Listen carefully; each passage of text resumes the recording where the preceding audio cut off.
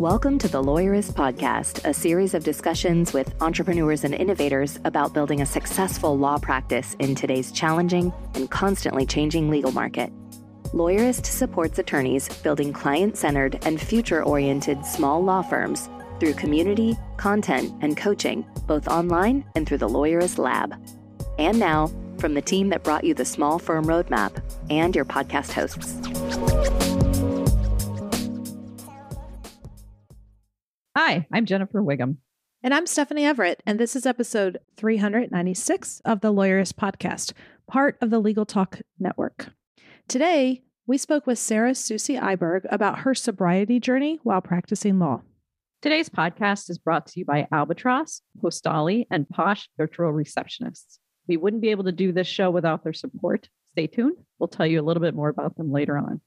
Stephanie, it's been a week, an interesting week in the world. And I know you specifically, and let's be clear, I am talking about when the Supreme Court dropped their latest opinion. And you and I were talking about, and I even texted you at the time, kind of in the middle of it being like, but I would love to hear your story about where you were when you heard it, what you were doing. I mean, what was going on with you? Yeah. And I guess there's a point to the story. So hang on. Yeah, there is a point. We're not just, chatting. There's a whole point. So I am still involved in my sorority that I joined in college. And a lot of people are like, oh, you are? And it's like, yes, I am. It is a leadership organization for women. And I have found my postgraduate experience to be so rich and rewarding and much more meaningful than just the short time I was in college. We actually have a nonprofit arm that does really great work for leadership for women and scholarships for women. And so I sit on the board of directors for that organization. And we were at our national convention that happens every 3 years. And I was very fortunate, grateful that I actually was going to present, or I did present to the convention body about my story and about why I give financially to our foundation. And so the short story is we had just done a run through of the speech. I was giving my talk during a luncheon on Friday. I had just finished kind of doing the run through of my speech when I came back to the table, picked up my phone, and of course saw the breaking news because it was by that point everywhere.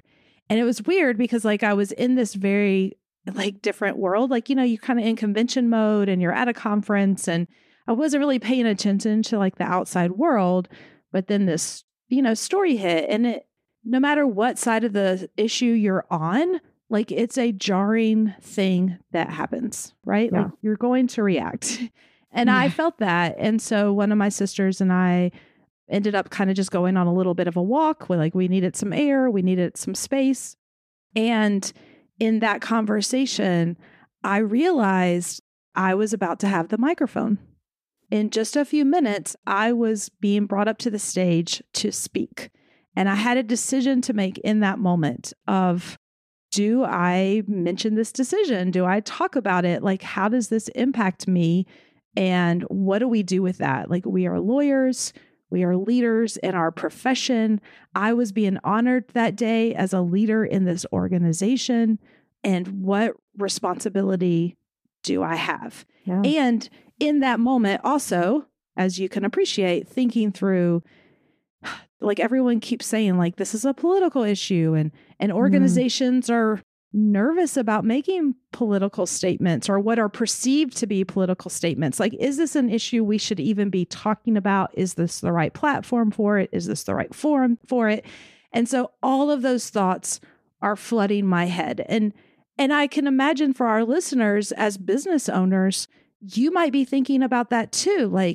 Does my law firm speak out on this issue? Or, should we take a position? Will we alienate clients? Will we upset people?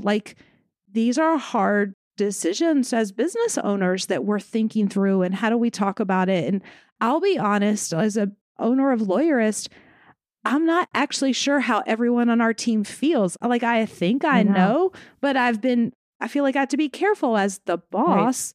Right. Am I allowed to ask or not ask? So, I haven't. Yeah. I haven't asked. I think I said I've made space that if anyone wants to just talk to me about it, I am all up for the discussion, as you know, because I do like talking about things, but I don't want people to feel compelled or like I'm their employer and they have to think the way I think. And like, these are complicated issues and times we live in.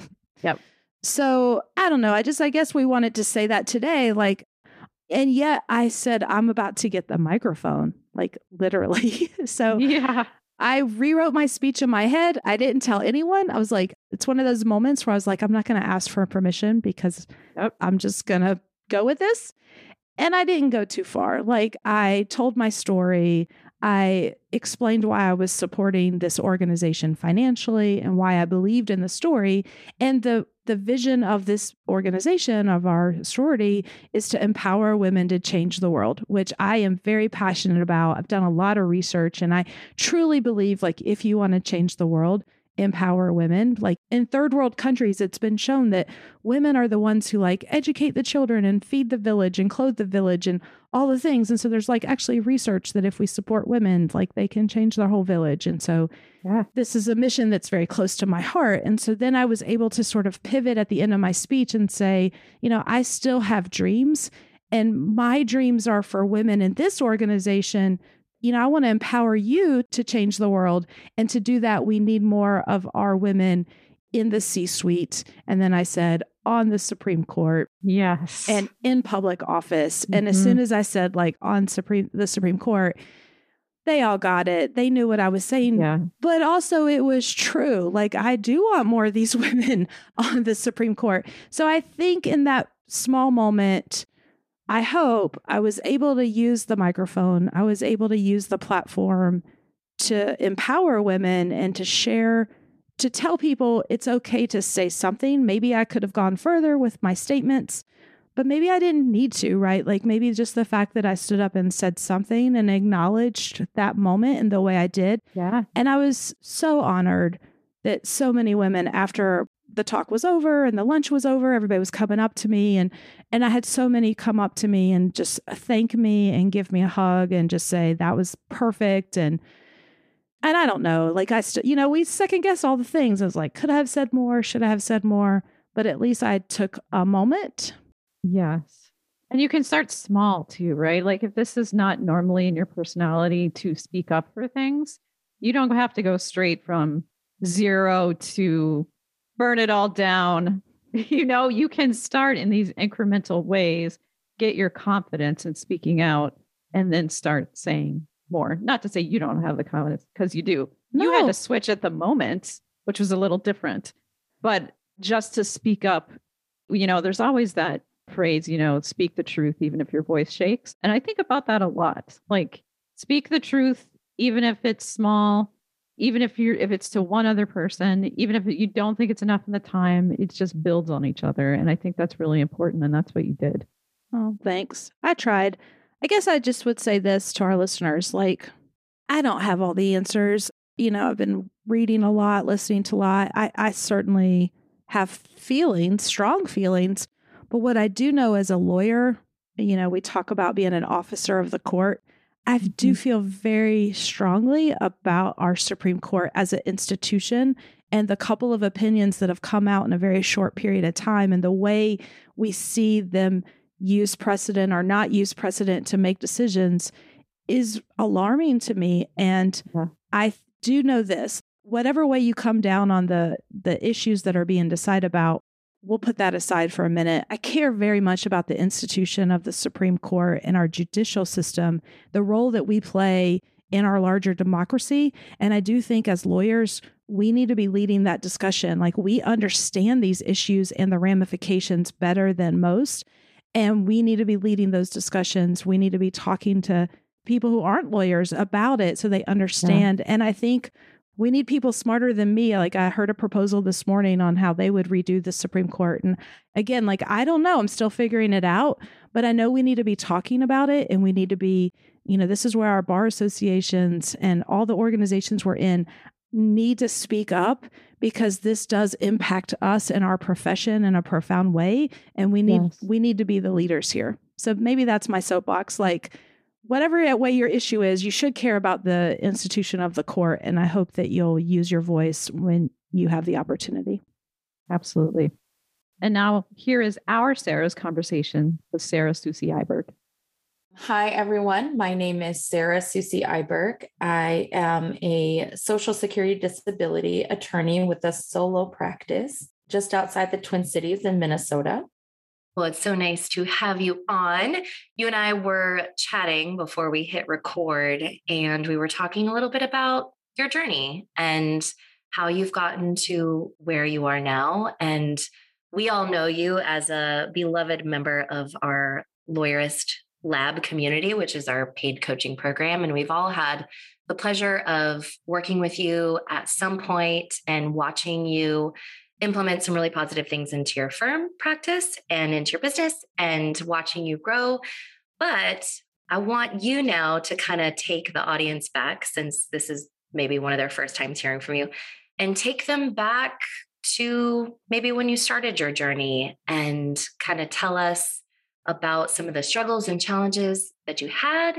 And then we can kind of get into where you are now.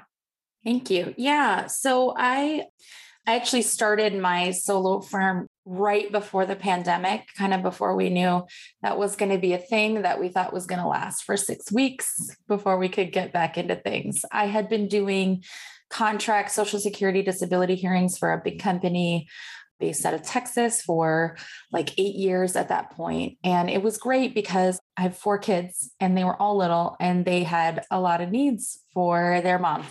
And I really struggled paying for childcare, to be honest. When my twins are first born, the cost for infant childcare was going to be basically what my take-home pay was. And so I had already started to do some of this contract work, and my husband and I talked about it and decided, if I left full-time work, I could still do contract work, but we'd have a lot less childcare costs than if I were to stay working full-time. Childcare costs and that kind of thing is a whole nother topic that it is. Spend a lot of time talking about. We could have a whole other podcast episode on just being a mom or a parent and owning your own business and how you balance those struggles. But that's a part of this. Yeah. And I really liked that I could be with my kids almost all the time, but I could also bring home money for my family. And so the contract work was great. But, just before the pandemic got started, I had been feeling professionally just a little tired and bored and ready for the next thing, really feeling like I needed that kind of push for some growth. And so when the pandemic hit and a lot of contract work started to stay within the firms because they didn't have to travel to hearings anymore, it was a really good push for me to start my own firm. And I really am so grateful to the Lawyerist and the Lawyerist coaching for that. I really felt like I had a ton of support and a place I could ask questions, and felt like I didn't make a lot of the missteps that a lot of people maybe do when they first start their own firm. And I didn't feel quite as alone. And so I've always been really grateful for that experience. And I talk about the things that I've learned through the Lawyerist a lot when I'm talking to other attorneys about small businesses or law students that are looking to maybe work in a small firm. So I'm really grateful for that. But a big piece of things for me is this idea of well-being, which we know is not simply the absence of illness, right? Some people think, well, I'm not sick. That doesn't mean that you're well. And I know we have people listening from all over the country, but one thing we have in Minnesota is this organization called Lawyers Concerned for Lawyers. And it's an organization that's based on helping attorneys and being a free resource for attorneys and a confidential one that are looking for some counseling or help with mental health issues, but also substance use or other addiction, like gambling addiction type issues. And in Minnesota, they provide free counseling. They have case managers. They have partnerships with psychiatrists and counselors to try and get help for attorneys. But a lot of what they spend their time doing is education and showing up at bar association events to help get the visibility there. And I think remove some of the stigma or fear around reaching out to an organization like that.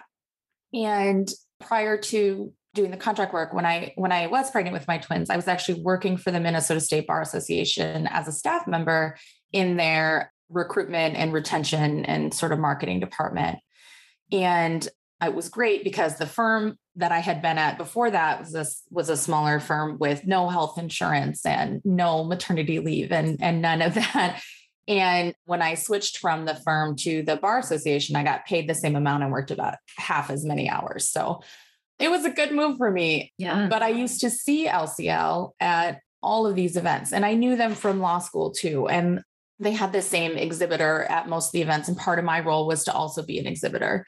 And then when we would have bar association conventions, LCL would be there as well. And I always really liked their director and would spend a lot of time talking to her, but I always felt guilty because, I knew at the social hour, I was going to have some drinks and really enjoy my time that way. So I always felt like, like Joan was watching, like I had to, had to make sure I wasn't overindulging and anything like that. And I felt a little guilty, like, okay, well, great day exhibiting. I'll see you at the social, Joan, Yeah. Well, it sounds like, just to interject for a second, it sounds like you really believed in what they were doing and you really supported what it was that they were doing. But maybe there was this like a little bit of internal confliction between what you were doing in your life and maybe like the mission of what this organization was doing. But I'm curious kind of how that coincided or how that collided maybe. Yeah. So I really did. I really do believe in LCL and the mission. And I think that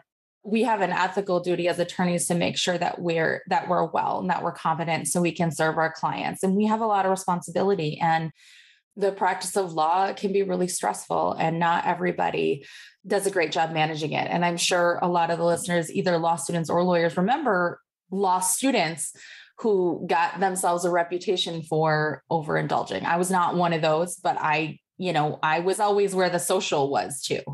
The other piece of my personality is being really, really extroverted. And so I was always doing the social thing usually rather than some people doing the studying thing. Mm-hmm. I spent a lot of my energy in law school connecting with other people and networking because I knew I was not going to be a top of the class student. And I knew that, if I worked 20 to 30 more hours a week, I could probably bump myself up maybe 10 places in my class ranking. But I knew if I actually put that energy into organizational leadership and getting out and meeting people, that would serve me a lot better. And it did.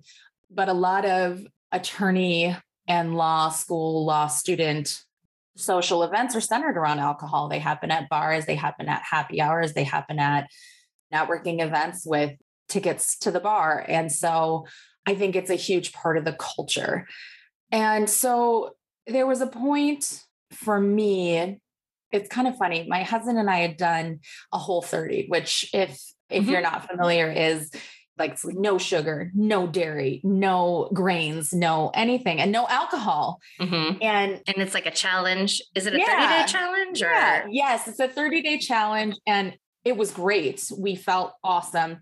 It is so labor intensive that it's not really sustainable as a lifestyle change for us. Mm-hmm. But other than when I was pregnant with my kids, that was kind of the longest period I had that I was really strictly sober since I came of age to drink. And so I think that combined with being a mom to young kids and just not getting out very often and having this sort of lifestyle shift from being really independent and being able to do whatever we want to being at home most of the time and in home most of the time, it caused a shift in what would happen when I did have those occasions where I would go out and I'd be able to drink. So motherhood, especially young motherhood, is very isolating for a lot of people. And I was already doing this contract work where I would travel to a hearing site, talk to maybe a security guard and my disabled client and a judge, and then drive home. And often it was several hours and it was a lot of alone time, which is, now looking back, is kind of great. And after having spent 2+ years cooped up in a house with, the rest of my family, I could use a little solo drive time. But at the time it was hard because I am so extroverted. Yeah. So because my kids were little and things weren't virtual, I wasn't seeing other people. I wasn't getting to do like the kind of bar association events that I did before the kids were little. And so I was getting less of that. So what would happen is when I would go to a convention or when I'd be at, a social or a happy hour, I would have the drinks that I would usually do, but then my inhibitions would lower by the alcohol and my extroversion would just become amplified by the alcohol. And then it got to this point where I was just fucking obnoxious, you know? And because of the feeling so good about getting to be around people, then I would drink much more than I needed to, or really would do under normal circumstances. And I wanted to stay longer. And so I'd always be there. I'd be like one of the last people to go. And then when we were at home, I realized I started to feel the need to have like a cocktail at home in order to just kind of decompress from all of the stressors of, young kids and having this contract work and trying to fit everything together. And so, did you have 4 kids at that point? Yes. Yeah. Walter would have been, let's see. Yeah. Cause Walter was born in 2016. So he would have been a 2-year-old, and the twins would have been like maybe 5. And this was before you started your law firm, while you were still doing the contract work? Yes. Okay. Yep. So my kids were little. There wasn't many opportunities for that kind of going out. Yeah. But I remember that year, that August, I had been at a convention for my law fraternity. And it's always a lot of drinking at those things. And that's just the culture. It's like business all day and then social events until the wee hours. And that's where I started to notice it didn't even feel like my personality. I was just obnoxious just because of the combination of the alcohol and the extreme extroversion. And it didn't feel like me. And then later that fall, I had actually been honored as the new lawyer of the year for the MSBA that year. We had a whole full day conference and then the post-conference sort of social. And then I just stayed with some of the other staff and people. And my husband couldn't get a hold of me because I was not paying attention to my phone because I was having a great time with the people in front of me. And he got super worried.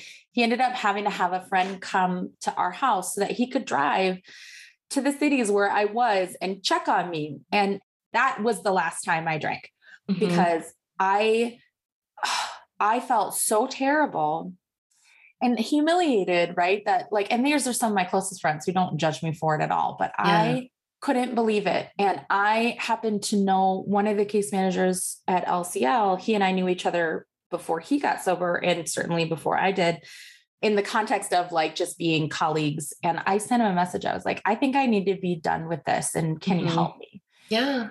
And he said, let's talk tomorrow. And that's what we did. And my dad is in recovery. He's also an attorney, and his dad was an alcoholic.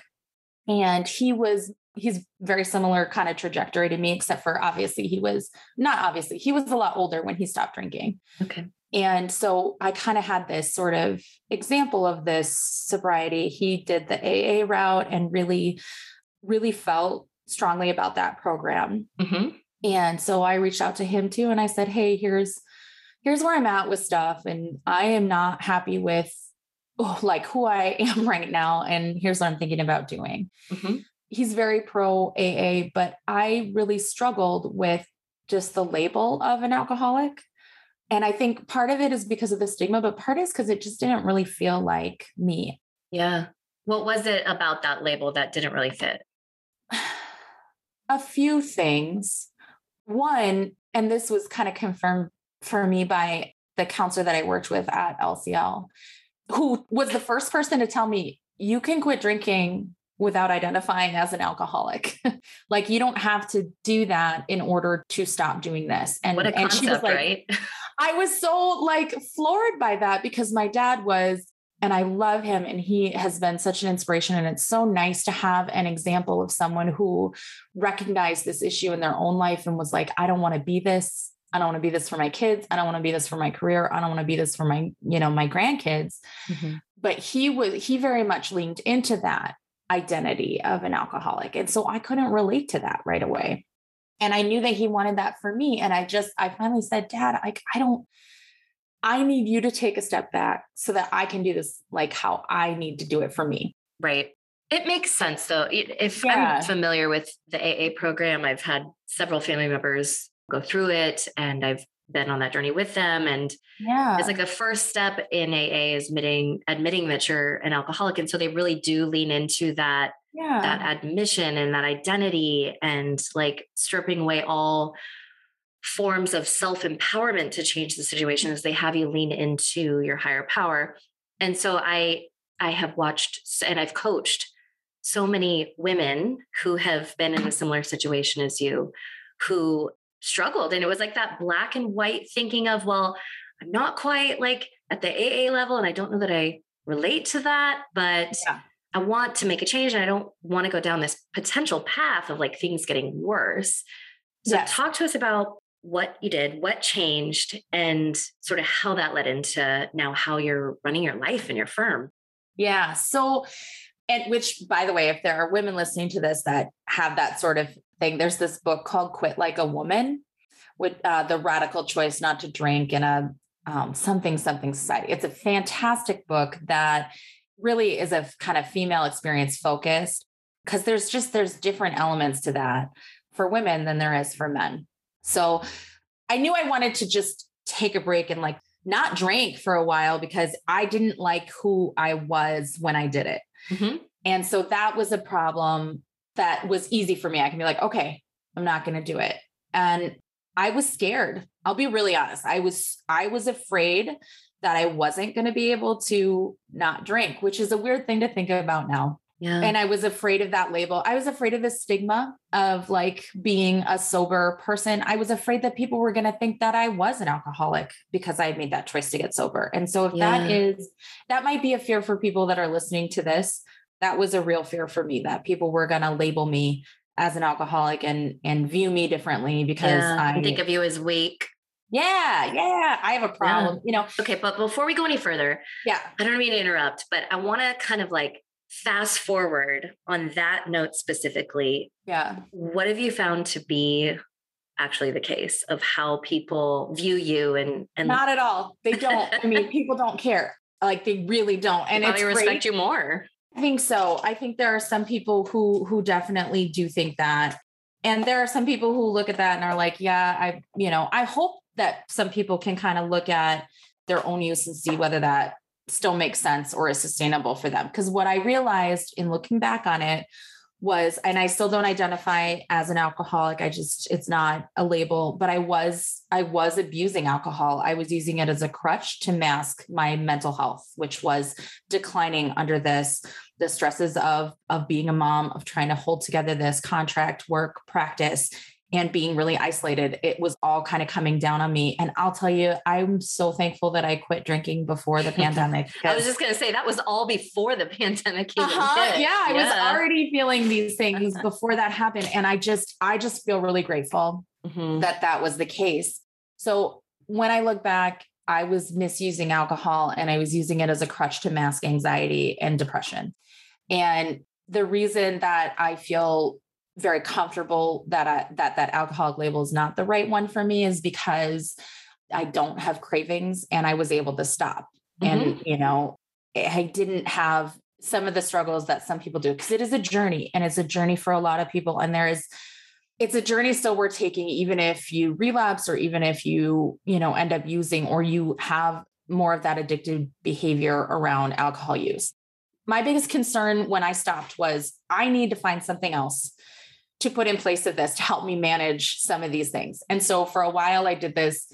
The thing that that we would do was our evening ritual at our house was to have a B&B on the rocks, which is like a kind of a spicy cordial that has a really high alcohol content.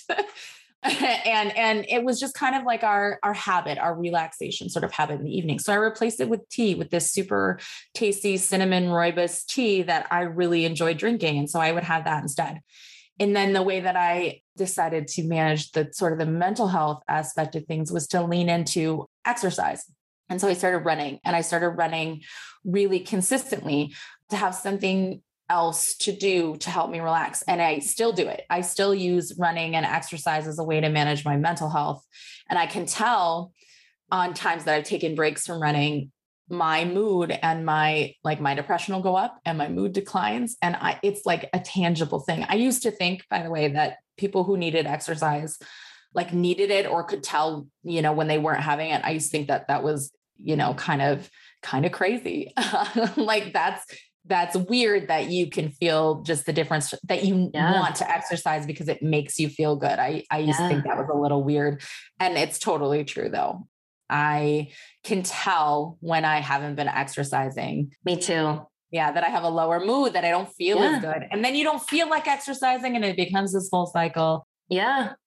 This topic of well-being in general is so unrelated to like what I'm doing here at Lawyerist, but I got my degree in complementary and alternative health. And my whole career plan was to become a naturopathic doctor. I lived in San Diego. They have one of the best naturopathic medicine schools in the world, Bastyr University. And so I got my undergrad in this like holistic health environment. And I come to appreciate what holistic health really means, what well-being really means. And you touched on this earlier, how it's not just one thing, but it's all of these things interplay with one another. Even the way that we lead in business and the way that we run our law firm and the way that we raise our families all intersects with how we take care of ourselves and the things we do in our personal time and how we feel about ourselves when we're alone with ourselves. And like what you're saying, exercise, I mean, everything they say about how it improves, the whole long list of things it improves in your life, it's true. For me, it kind of acts as this like balancing activity. It balances everything. And I immediately feel better afterwards. But it takes a little bit more effort to exercise than it does to open a bottle of wine. It does in time. I want to say too, it could be walking. Like walking is actually really great cardiovascular exercise that I think people think of as not being really effective for your health, but it totally is. Oh yeah. And the other thing that exercise does is, if you've read Burnout by Emily Nagoski, there's this stress loop that biologically used to be, it acted to keep us safe from danger. And biologically, we were like running away from a predator. When we were done running, that closed the loop on this stress. But the way that we live life now, there's just constant stress. And there's no way, like people aren't closing the loop. So they're experiencing this burnout. So there's no way to help your body physiologically stop feeling stressed out, which then affects your, cortisol and your hormone levels and throws everything else out of whack. And so exercise can be not the only way, but a really great way to close that loop. And I think that has had a really positive impact for me too. But when we think about well-being, it's not the absence of illness, right? And it's not just physical well-being. There's an Institute for Well-Being in the law that is doing studies on law students and lawyers and trying to provide resources and education on this topic of specifically well-being for lawyers. But one of the things that they've come up with is they have a graphic about just the different areas of well-being. So it's emotional, social, physical, occupational, intellectual, and spiritual. Those are the kind of 6 core places. And they have this graphic set up and everything's like in a little circle. Occupational, intellectual, and spiritual are kind of up here. And the emotional, social, and physical are underneath. And it's placed that way very specifically because if your emotional, social, and physical well-being are not balanced or not in tune or not doing well, you cannot have occupational well-being, you can't have intellectual well-being or spiritual well-being. So it really is focused on that idea that, these things are core and the building blocks for having these sort of higher things. Like you just can't. It's hard because I think as attorneys, we're trained to really strive to always be the top and to sacrifice a lot of times our sleep or our own wellness in order to get there. And it's just not sustainable. And I think one of the things that when I talk about my sober journey that I try to talk about is just how there's this stigma against mental health generally in our society, but it's extra hard for attorneys to be admitting an issue with anything because we are also ethically required to be competent. And many of us have practices that are referral based. So if you are out there about being sober or out there about getting help for mental health issues or having depression or having anxiety, there's this fear that it could financially hurt you or it could make it so people don't want to refer you cases because of that, because, you're unwell in some way.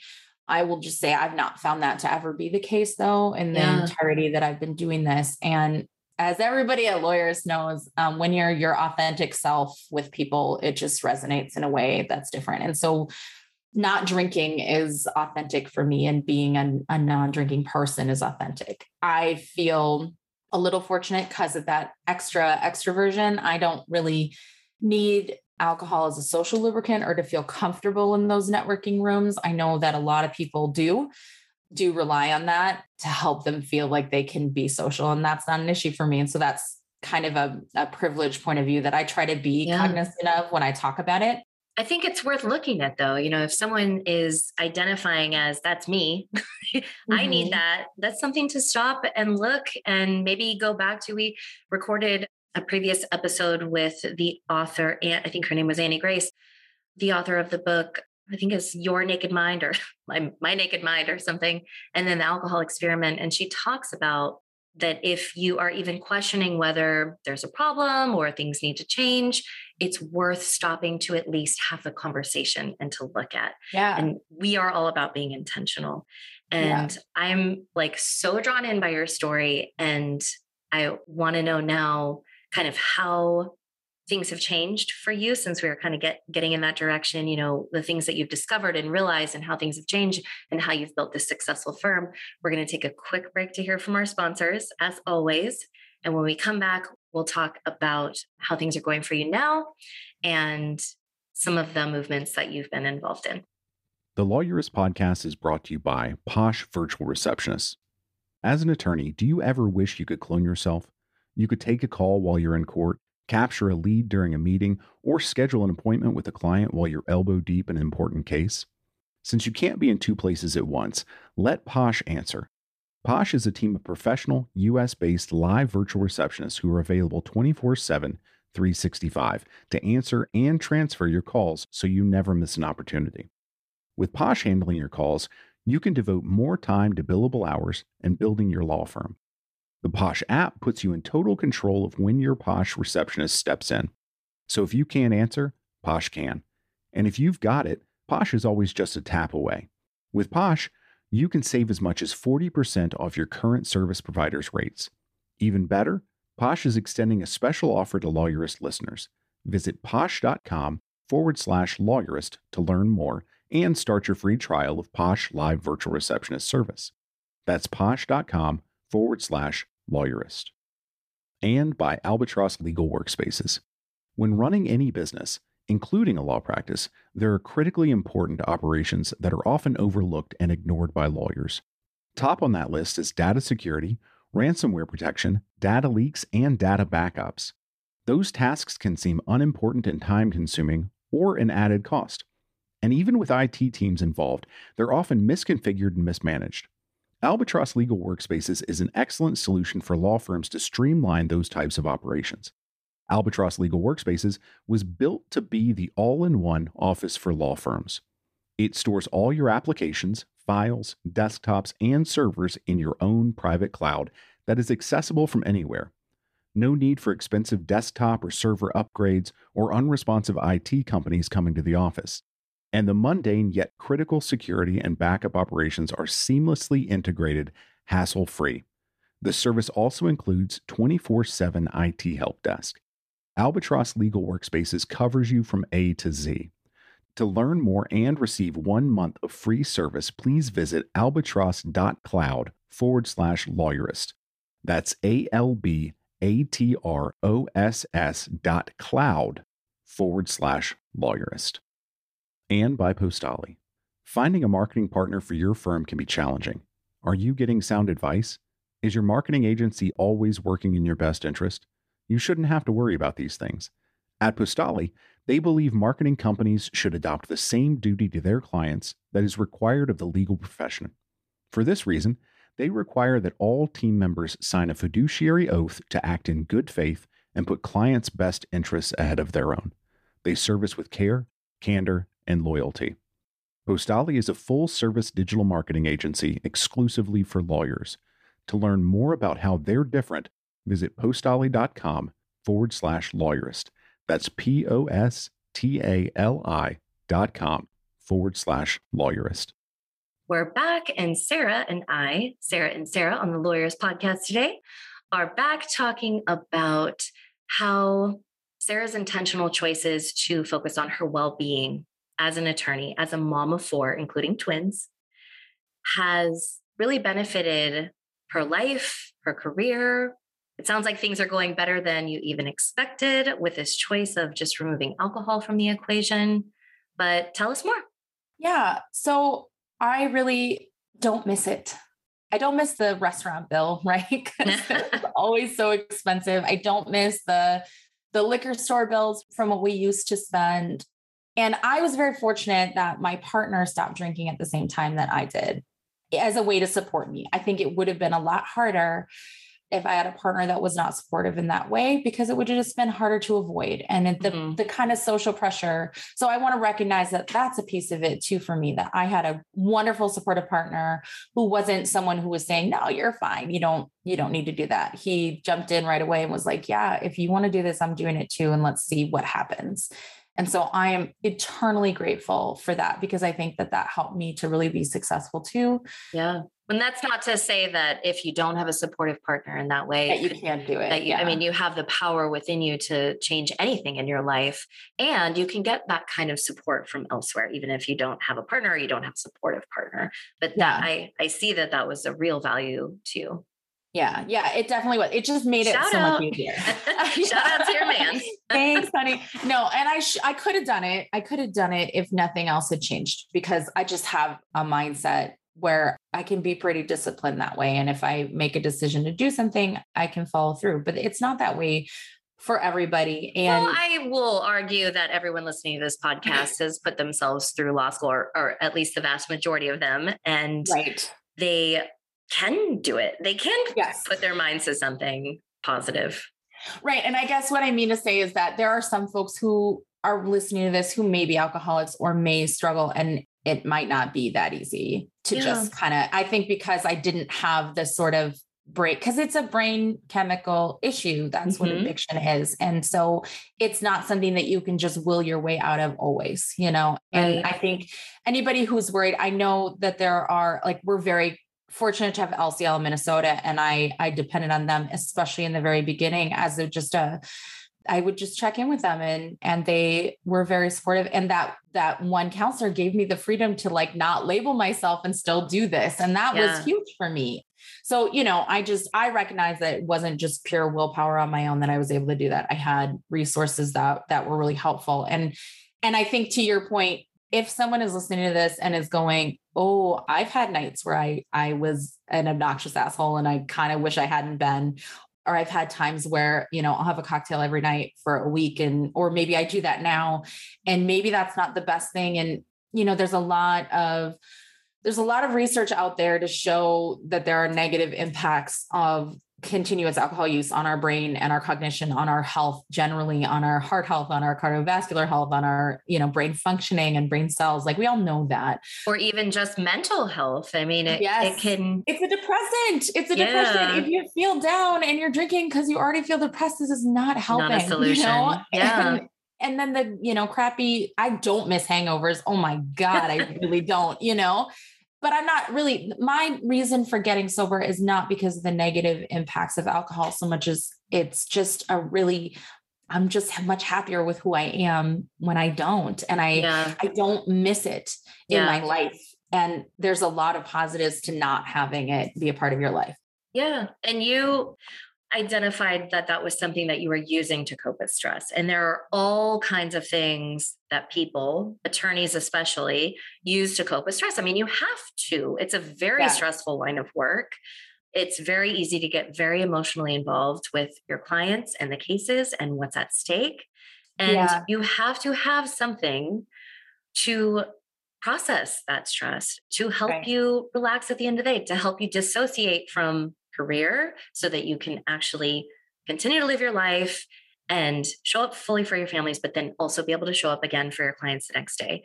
So what are some of those things that you see are positive resources that lawyers who might be struggling with alcohol, or they might be struggling with gambling, or they might be struggling with all kinds of different substance use disorders, if you want to call it that, where can they go to make a change, to get help that isn't going to make them look bad?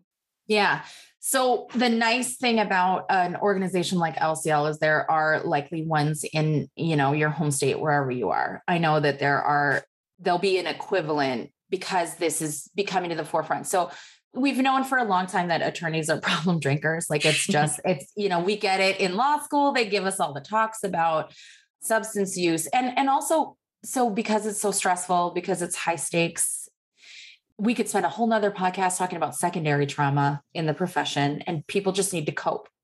There are organizations like LCL. There are things like NA or AA that are really fantastic and have a track record of helping people get clean. There are partial hospitalization programs within, I know we have them in Minnesota. There are these partial hospitalization programs where if you're experiencing significant mental health stressors and you need a break, like there are programs like that you can get help if you are feeling suicidal. If you are thinking that things might be better if you weren't here, then that is definitely something to consider. And it may be that you have a comorbidity with an addiction that is making your mental health worse. But a lot of my clients, I do disability work, a lot of my clients who have substance use disorders are self-medicating because of mental health.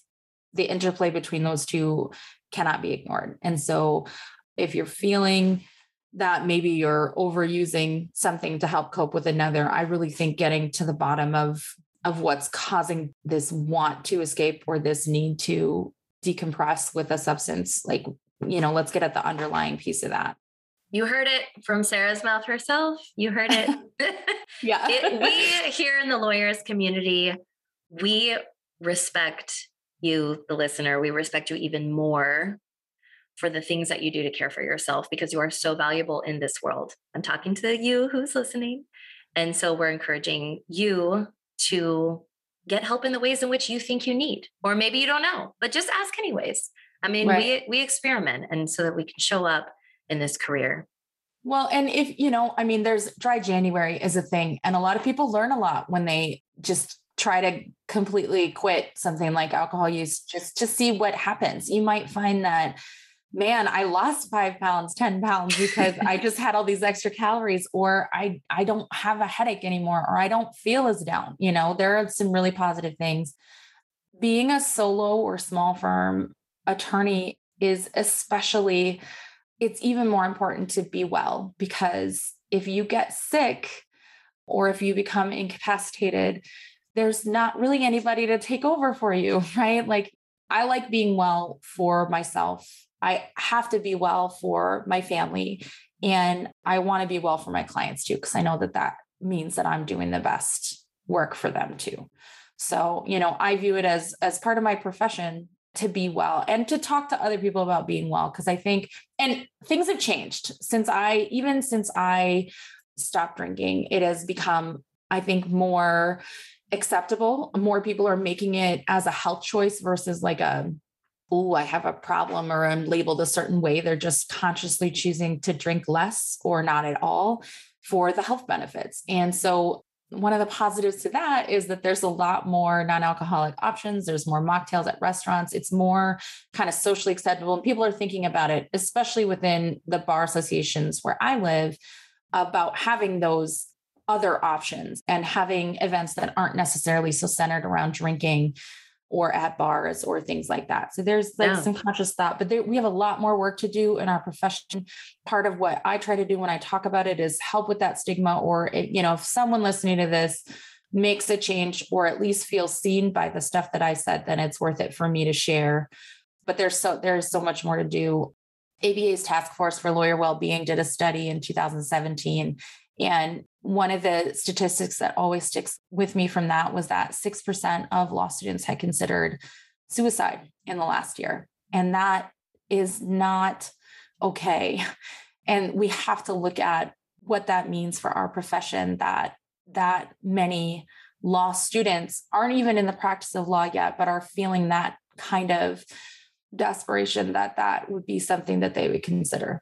Yeah, it certainly doesn't get easier once you graduate law school and you start on your career path and life kicks in and you maybe start a family and you get older. Absolutely. So to summarize, kind of what I see is that you have this incredible story of how you've made personal transformation. And I just want to take a minute to thank you for the work that you've done on yourself, because all those times when it would have just been easy to abandon your path and just go back to how things were, the way that you were used to, the easy way of just practicing old habits, all those times that you chose to make that investment, and it's a daily choice, in yourself has a ripple effect on the world around you. It has a ripple effect on your clients, has a ripple effect on your family for future generations now, because you've got kids and their kids. I mean, they're all going to be able to trace back this story that they've created in their mind based on how you've lived your life and how you've ran your business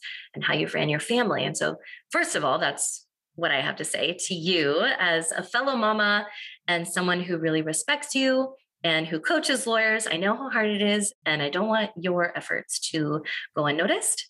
And thank you for also just coming on this podcast to be vulnerable and talking about your story and talking about your struggles. I mean, that's not easy. So thank you for that. But tell us about what you're working on now, what you're excited about, and sort of how it all relates to this path that you've been on. Yeah. So some of the things I've figured out, I've learned a lot more about myself just from starting a business. I really didn't want to have my own law firm. I didn't know anything about running a business, and I didn't have any desire to have to make all these decisions about like what to do and all of like, how am I ever going to manage that? And again, I'm really grateful to the lawyerist for having a roadmap, literally, for me to do that. But what I discovered was I really, really like it. I love identifying as a business owner. I love talking about, starting a firm, developing this kind of stuff. I actually saw Sam Glover just the other day at the Minnesota CLE Center. We were both there for a how to start your law firm sort of program. My panel was called How to Start a Law Firm When Everything's on Fire. And then he was there to talk about marketing with Jess Birkin. And so it was kind of fun to have that come full circle, but I feel really grateful for that. I love talking about it. So I didn't know that about myself before I did this. And then I also really leaned into, I've always kind of, as you could tell when I would talk about LCL, even before I used their services myself, felt really strongly about their mission. I feel really strongly about improving this profession for people who come after. A lot of the work that I do in professional volunteerism is aimed to make this profession better. I've been spent a lot of years on a task force with the Minnesota State Bar Association to push for an early bar exam option for students in Minnesota to take the bar exam in their third year, to try and alleviate some of the debt and some of the doubt that comes with not being able to work because you don't get your bar results until several months after graduation. Now there's a lot more innovation around the bar exam coming, and I feel really strongly about that. But I've been fortunate to be invited. Our Supreme Court here in Minnesota are really taking the concept of lawyer well-being seriously. And we're having a summit tomorrow. What day is it today? Yep, tomorrow, sort of relaunching. It was something that was started before. It's a call to action is what they call it, but it had started before the pandemic. We had all these stakeholders like bar association members and professionals. We had small firm owners, large law firms, government attorneys. We brought together all the judiciary, brought all these stakeholders together to have a real conversation about well-being in the law and what it looked like and what the problems were and what could be done. And we had all these points that everybody was going to do. And then we were going to check back in and figure out what kind of progress we made. And then the pandemic hit, and then there was nothing. Everybody's just like emergency survival mode. So we didn't make any of the kind of progress that we were looking for. And now a lot of these problems are worse because of, what's happened over the last 2 years. I was going to say, if there's any time for that to come together, man, it's right. So now we're kind of relaunching this call to action, and we have an event tomorrow to kind of kick that off. And I feel really passionately about being a part of that. I serve on the Minnesota State Bar Association Executive Council as sort of a representative at large, and I get to be in the room where it happens, so to speak, in terms of a lot of policymaking for our state bar association. And so those are the things I really care about. I also love being a part of a law school class that I help adjunct teach called Lawyer as Business Owner. And now, that having gone through a lot of this myself, I feel like I can speak with some credibility to these law students who are actually coming up with a concept for a law firm and formulating a business plan before they even graduate. Wow. It's my favorite class. I love it. It's so fun. And I tell them over and over, I was like, you guys, I know attorneys who practice right now that aren't doing the kind of thought that you're doing around this. So yeah, just goes to show, again, my point of the things that you've done to invest in yourself are really paying off for not just you, but for massive amounts of groups of people and for generations to come. So if there was one takeaway from this episode that someone listening, you want them to take away, what would be your hope on what action that they would take after this? I think if anything that I said resonated, or if when you think about stopping drinking or anything like that, or looking into that part of yourself, if you feel scared or if it makes you upset just to even think about it, I hope that you try. I hope that you reach out to a service like LCL. You don't have to, but just, quit drinking for a week, see how you feel, or 2 weeks or 3 or a month or a year, and just see if you can do it and make it more of like a health challenge, like you would for some kind of exercise program, and just see and be introspective about what kind of impact it has on you. Because I have never heard of anybody who regretted it. Yeah. Nobody really feels bad about missing out on that, bar tab. That is or the hangover. Such a good point. And that applies to so many different substance uses that, people do. And thank you for saying that, because it's true. Like, no one ever woke up the next morning and they were like, I'm so glad I got shit-faced last night. I feel awesome. Right. But if you can set your fears aside for a minute and just be willing to experiment with how you'd like to maybe try living this life differently or try running your firm differently, that's what we're all about. We call it lab for a reason. We put on our lab coats and we try different experiments to see what works and see what comes up out of that and see what, like you said, to quote you, how it impacts you. And then I think once people realize, like, wow, even just small changes, even if it's not alcohol, but even if it's just with the way that you're doing your morning routine, or maybe it's, I'm just going to cut out like this one thing that holds me back for a while. I'm going to see how it affects me. It really does end up having a positive influence on everybody else. Yeah. And I think small changes and consistency is the key to really having a much longer impact over the long run. I'm so proud of you. Thank you so much for sharing all of this. I mean, I know this wasn't easy, but I really appreciate you opening up and you kind of nudging people in the direction of their well-being. Anything else that you want to leave with before we end? No, just thanks for inviting me, and, lean into the fear. If you're feeling scared of it, there's a good reason why. Yeah, good point. The Lawyerist podcast is edited by Brittany Felix. Are you ready to implement the ideas we discuss here into your practice? Wondering what to do next? Here are your first 2 steps. First, if you haven't read the Small Firm Roadmap yet, grab the first chapter for free at lawyerist.com/book. Looking for help beyond the book? Let's chat about whether our coaching communities are right for you. Head to lawyerist.com/community/lab to schedule a 10-minute call with our team to learn more. The views expressed by the participants are their own and are not endorsed by Legal Talk Network. Nothing said in this podcast is legal advice for you.